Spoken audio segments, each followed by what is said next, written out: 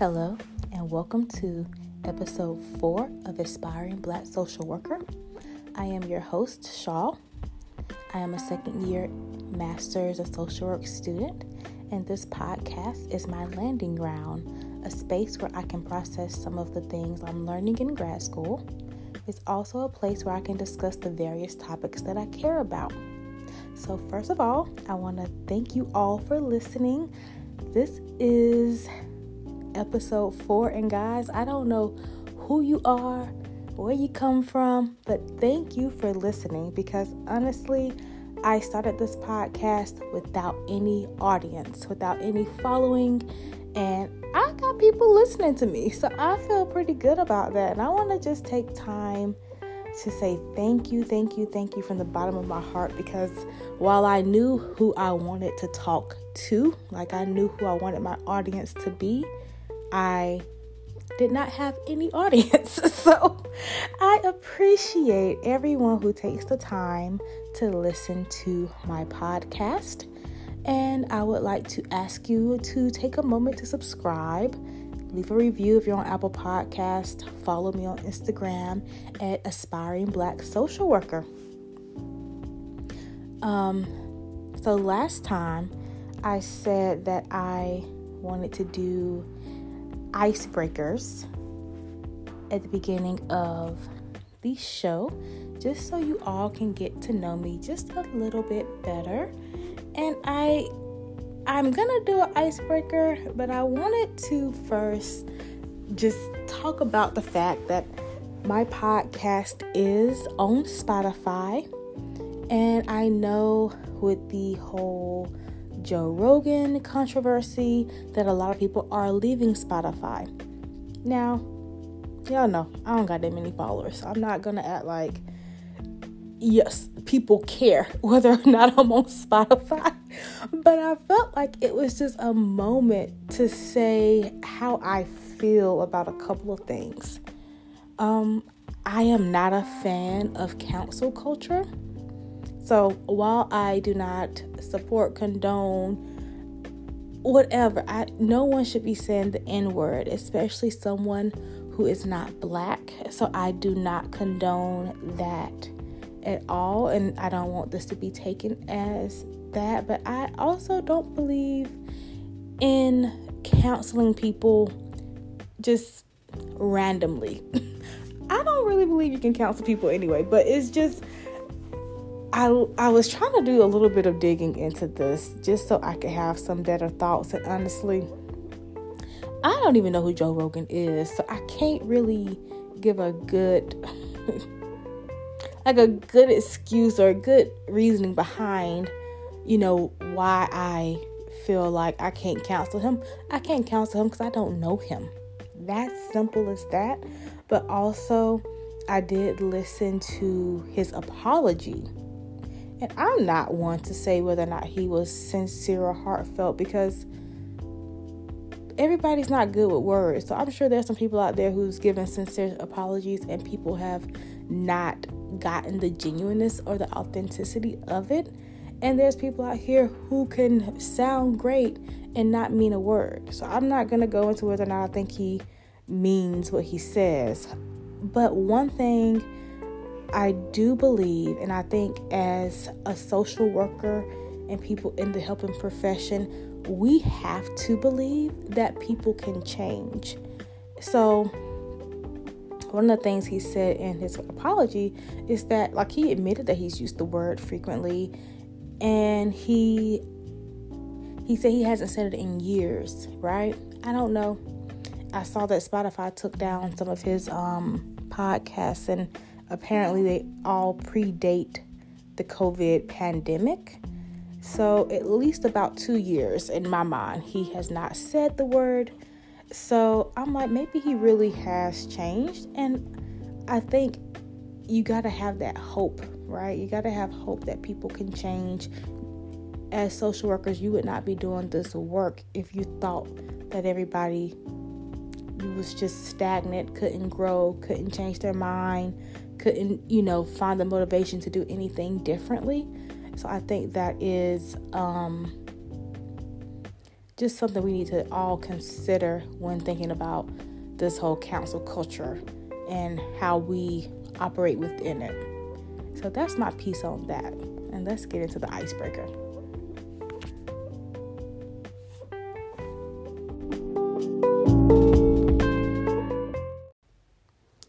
So I chose a couple of icebreakers, and I'm not going to spend a lot of time on them, but I thought they were pretty good questions. So the first question is, am I a listener or a talker? And you may think that because I have a podcast that I am a talker, but I'm really a listener. I really enjoy learning about people, and it's kind of like I'm doing research on people to kind of figure them out when I'm just listening. So I would definitely say I'm more of a listener. Also, I'm also an introvert, and I can be pretty shy. So if I'm in a room with people that I am unfamiliar with, even if I'm in a room with people I'm familiar with and only like one person I don't know, I'm probably going to just sit back and listen. So that may be why I have a podcast. It's because I do have things I want to say and things that I'm thinking about. And I don't know if just I will bring them up in conversation. Sometimes I will, but some things I want to talk about are a little too deep or a little too intense for the people I'm talking to. Or for the situation that we're in, right? Like if we're in a family fun kind of situation, you don't want to talk about critical race theory, right? So I would say I'm more of a listener, but I do like to talk, and I will definitely talk my husband's head off. But that's about it, because I also don't even answer my phone when people call me. So you know what? I'm just go with listener. That's my final answer. And then the next question was, if I was going to write a book, what would it be about? And I thought about this one because I've always wanted to write a book. And I was thinking, what are you passionate about enough to put it into a book? Because, if I'm going to write a book, it's going to be a good length. Just because I'm a reader. I hate getting a book that's good and it ends too quickly, right? So what can I write about that would have some substance, some meat to it? And I was thinking, I would probably write about boundaries. I don't know if it would be fiction or nonfiction, but I could definitely see myself writing a book about boundaries. Maybe like a self-help book. Because I am very passionate about people having boundaries, respecting boundaries, identifying your boundaries, and I really think that a lot of problems that people have in life would be non-existent if they had just recognized that they were uncomfortable with a situation, didn't like how something made them feel, and spoke up and kind of stuck to their guns, right? Like I always tell my clients, when you set a boundary with someone, if you say, hey, I don't like this, I didn't like how it made me feel, I need you to not do it again. And if that person does it again, that means they don't respect your boundaries and they don't respect you, and you should probably leave them alone, right? So I tell that to my clients, and I truly believe that. I don't think we should waste a lot of time on people who can't respect our boundaries. And I realize that there are people who did not grow up in a way or have a life that led them down a road of being respectful of people's boundaries. And I do think there's room for grace. But I also think you have to know yourself. And if you are really that upset by something, that uncomfortable by something, that hurt by something, because I'm talking a lot to domestic violence victims, right? So if you're being physically abused and you tell the person not to do it and they do it again, you have to really be prepared to like stand firm and have consequences to that. And that's easier said than done. So that is a lot of nuance to that. So don't take that as me saying like DV victims should just leave the first time. No, that's not what I'm saying. But what I am saying is that it's important to learn what you will and will not put up with, and then live by that mess, right? Especially when it is something that can cause you a lot of distress. So, yeah, I would write a book about boundaries.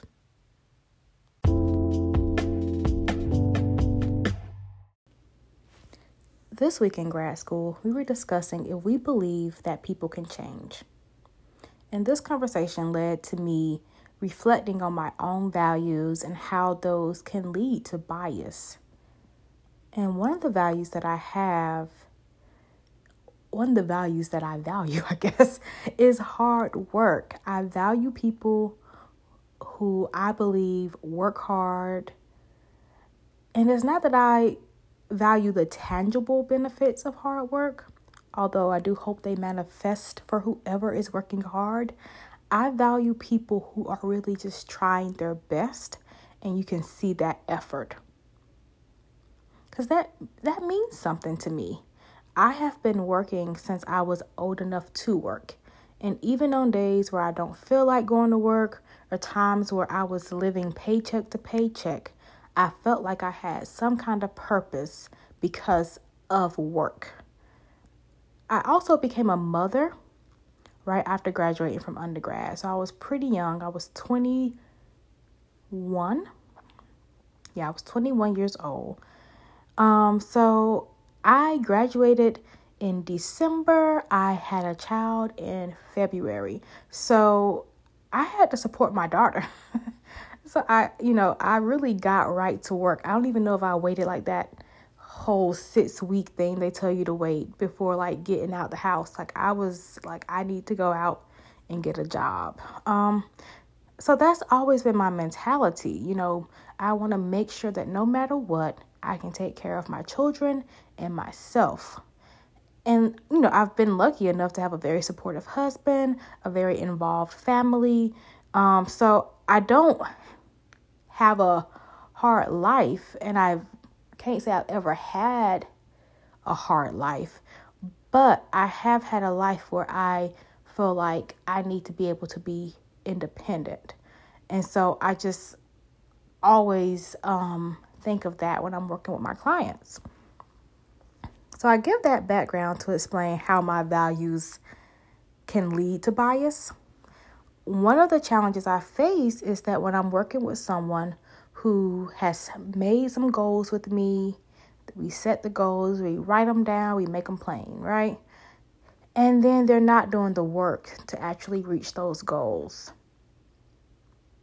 I don't know what it's like to not do everything in my power to ensure that me and my family have a place to live, food to eat, clothes on our backs. So it baffles me when I don't see that in my clients. And I try to talk to them to get an understanding of their struggles, any barriers that are like physical barriers, mental barriers, emotional barriers that could be stopping them from making progress on their goals. But I have had clients who give me no reasons. And that's, that throws me off. When you have no excuse. But then I also have clients who give me excuses that I don't think are valid.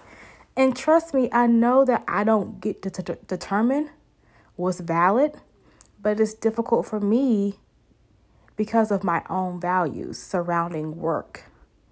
So when this happens with a client, I try to find ways that I can help, right? Like I try to help with the job search or help them secure ABC vouchers for daycare for their children.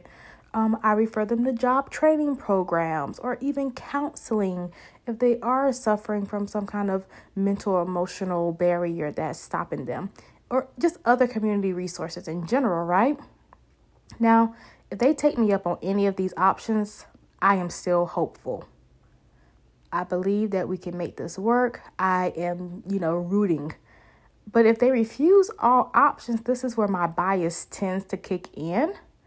And I start to gradually lose interest in working with them. But luckily, I have a very strong sense of right and wrong, fairness and equality. So I don't mistreat my clients or treat them differently from my other clients. But I do have to be extra cautious about how I make decisions regarding the clients who I don't see putting in the work, right? And I have no shame. I will go to my supervisor because I need to double check my biases to ensure that I'm not making a decision based on how I feel about my clients and their lack of goal progression. Because it's important for me to really see a client through. For instance, when you get into my program, while the program is supposedly 3 to 4 months in length, I really have this vested interest in your success as well. And I have to watch that too, because I need to make sure that I'm not viewing my client's success as my success. Because that can get tricky too, right? It can make me feel like if they're not doing what they're supposed to do, then I'm failing. So I have to do that. But more so than anything, I like to check in with my supervisor because I am aware of the power dynamics in my relationship with my clients. And I never want to get to a point where I misuse that power or abuse that power just because I feel like you aren't doing what I think you should be doing, right? So, and it's all about power in these relationships. I know as social workers, we really try our best to break down those walls, to break down those barriers and work alongside our clients and to partner with our clients. But from our clients' perspectives, that may be something completely new to them. And it just, as much as we try, they may still say, but she still has a little more control than I do, right? They may look at me and be like, she holds the key to resources that I need.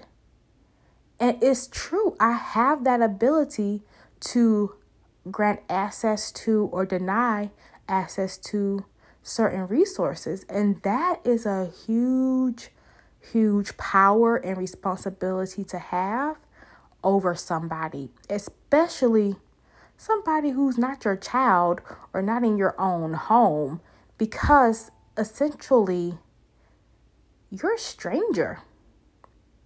So I really try to keep that at the forefront of my mind. And honestly, I truly trust myself. I fully trust myself to handle these situations, but only because I am willing to get that supervision, right? And that's my message to social workers and all helping professionals. We need to realize our power and make sure that we are not misusing it and that clients are aware of how we make decisions sometimes. Because if they don't have that kind of clear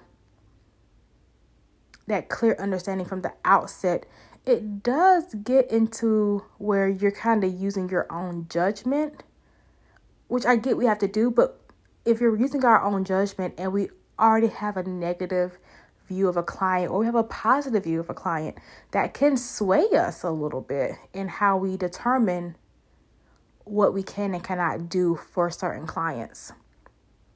And I actually was talking to my field supervisor about this past week because, like I said, I have no shame. I'm going to talk to you about it. So I came to the realization that some of this could be a problem of my own doing, right? Like if a client isn't working towards her goals and really putting in an effort that I can see or that I can kind of understand how it's going, I may not be creating a very trusting environment or relationship with that client.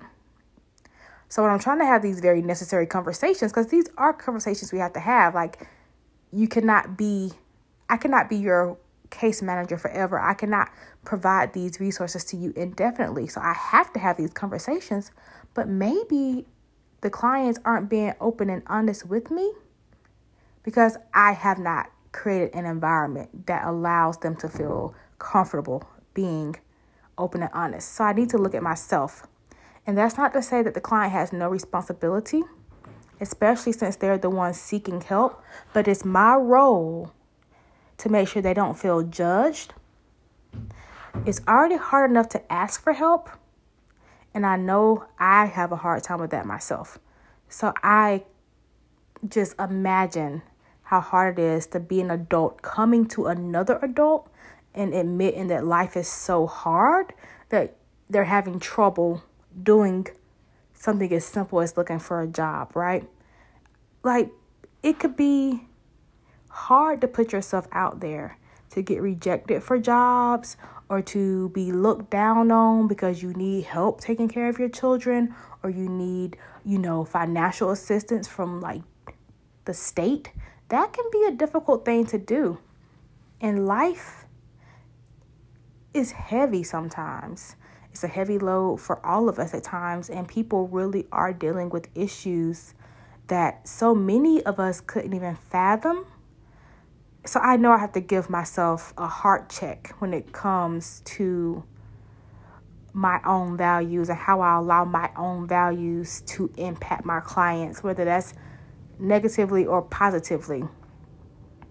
How I feel about my clients can lead to how I interact with my clients. And I have to be very clear about how that will pan out. I don't want to ever be the person who becomes so jaded that I don't believe my clients have good intentions. That I believe they're lazy, that I believe that I have the right to mistreat them or make decisions that would negatively impact them without doing everything I can to empower them, while also doing everything I can on my end to be able to assist them. I have had encounters with people who work with the homeless population or work in nonprofit work or work with just survivors of domestic violence or just some other marginalized community or population. And I'm like, y'all do not care about these people. Y'all think they're lazy. Y'all think they're the scum of the earth. Y'all don't think they have any value. And I've promised myself that if I ever got to that point, I would just quit. Just seriously, I would quit because I don't ever want to be that person looking down on another human being. I can't be that person, and I refuse to let myself get to that position. So it's not always easy. I've definitely been in a position where I want to give up on a client. Before I give up on a client, my heart always steps in and prompts me to try to look at the situation from their perspective, to try another angle, to try another tactic with them, because it's that important to me that people feel loved and, valued and that they have worth in this world, especially when you have, the clients I work with who are survivors of domestic violence and they have been put down and shut down and abused and told that they are worthless. It's so important that I have to make sure that I don't perpetuate that kind of trauma that they've come from in my work with them.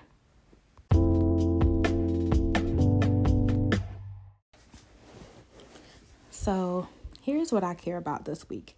And this is something that I've been thinking about for a few weeks actually, and I'm still thinking about it, but I wanted to go ahead and share it because it is important enough for me to share, I think. And what I have been thinking about is language and the words we use to describe ourselves and our community. So while the conservatives are over there crying about feeling uncomfortable and guilt-ridden about their great-grandparents' support of the burning down of Black people's homes and Black communities and the general oppression of Black people, I'm sitting here sick and tired of calling ourselves minorities, marginalized, disadvantaged, etc. I was listening to this podcast recently and was reminded that words are spells. Words are spells. Now, don't get all scary because I use the word spells and immediately think of witchcraft.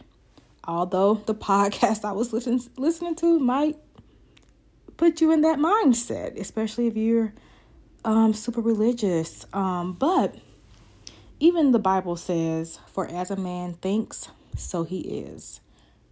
So I was thinking about all those words and how it's not just Black people who use them. People all over the world are using these words to describe Black people, Black community, Black society. So let's look at the definition of some of these words, or at least, some of the words. So thinking about the word minority, right? The root word is minor, which means of lesser importance, having low rank, status, or position. Do you think it's a coincidence that Black people and other non-white people are called minorities? That word pretty much keeps us in the position that we're in. Remember, words are spells, so it's people all over the world, including Black people, are going around saying the minority population, right? And then the word marginalized. Marginalized means placed in a position of little or no importance, influence, or power. This is another word that we're all called. And I know that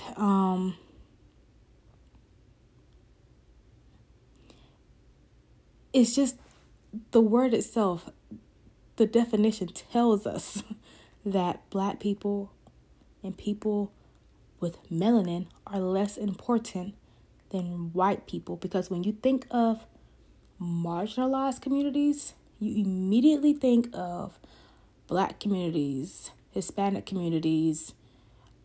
You do not think of white communities, although there are some white communities who have lesser class. No one immediately goes to white people. And while we're at it, let's look at the word majority. Right? The root word of majority is major, which means one of superior rank and ability. So right there, when we call white people the majority, we're saying that they are superior to us. They have higher rank. They have better abilities than us, right? Which means we are inferior. Okay?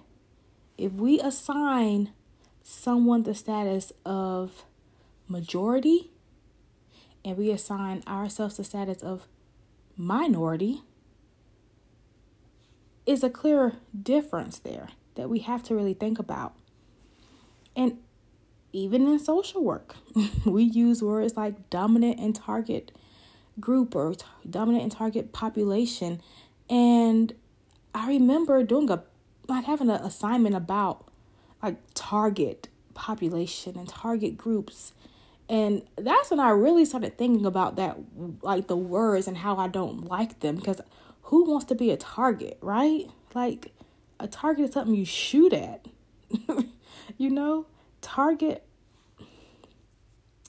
Target means an object of abuse, scorn, or derision. Dominant means to rule over. So we just giving up all our power. When we say that the white population is the dominant population, that means we're giving them permission to rule over us. And I'm not some conspiracy theorist. I just want us to think about the words we use.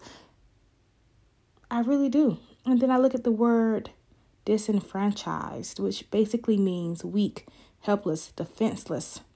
And this is probably why we have so many non-Black people telling the Black community what is best for them.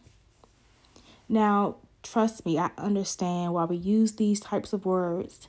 It gives us a way to name our experiences, right? And once we can name our experiences, we can work on solutions. But I also understand that if the whole world is looking at us as the minorities, as the disenfranchised, as the marginalized, as the target group, that is a whole lot of power that is keeping us down. And I don't want to sound like some crazy person out here, but you gotta think about it. Like, that's why people do positive affirmations, right? Because it helps them become, like, if you think it, you can be it. So when you say, I am powerful, I am beautiful, I am smart, I am kind, you eventually convince yourself of these things to the point that you become that. That is the beauty of power, the beauty of affirmations, right? That is the power of positive affirmations. So these are negative affirmations, and it's not just you looking in the mirror telling yourself these things about yourself. It's the whole world saying these things about you. And so it's like intensified and multiplied to the point that we are stuck. And I want to find a way to change this language. And it's not just the Black community, it's melanated communities in America. I don't want to speak because I don't have this global knowledge. So I'm not going to speak like I know what's going on in other countries. But yes, in America, in the United States of America, melanated populations are all called minorities, marginalized. And we have to stop embracing these words, because these words are what's cursing us to continue in the struggle for equality. That's why I really love it when I see people calling each other kings and queens and yes, queen. I love that. Is, funny as it can be sometimes, it really is very uplifting and empowering, right? Because it's like, okay, remember that you are from royalty. Remember that you are not a peasant. Remember that you are not some lowly person. But at the same time, while we're saying, yes, queen,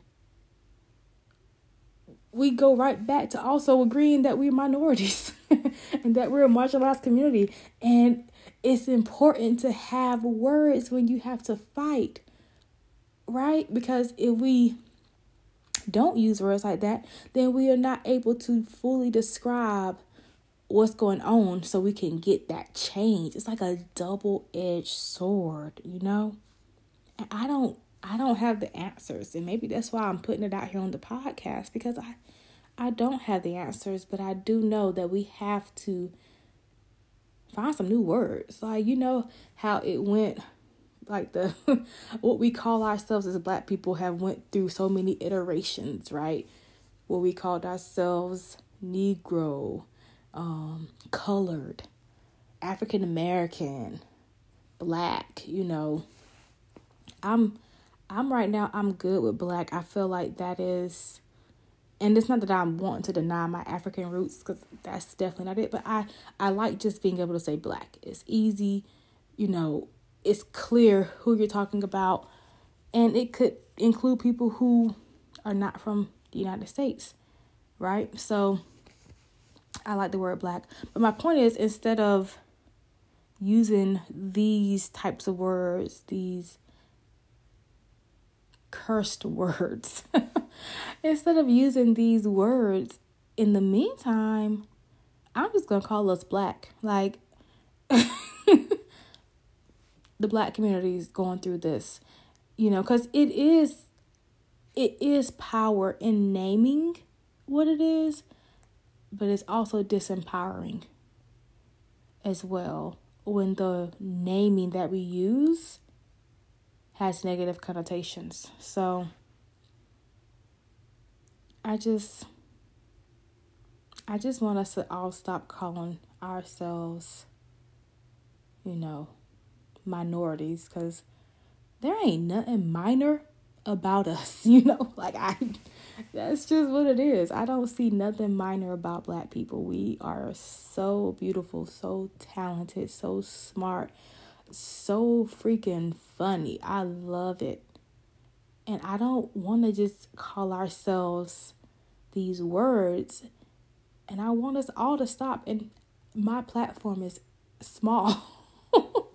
But y'all spread this message because it has a lot of truth to it. All right?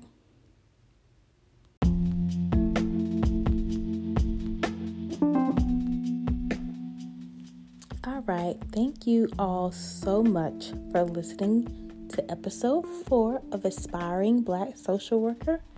I promise you it really does mean a lot to me that you take the time to listen. Please, if you have any questions or topics for discussion, just shoot me an email at aspiringblacksocialworker@gmail.com. Also, share my podcast with all your social work friends, your helping professional friends. If you feel like it is slightly entertaining, interesting, whatever you find this podcast to be, definitely share. And I will see you all next week. Bye.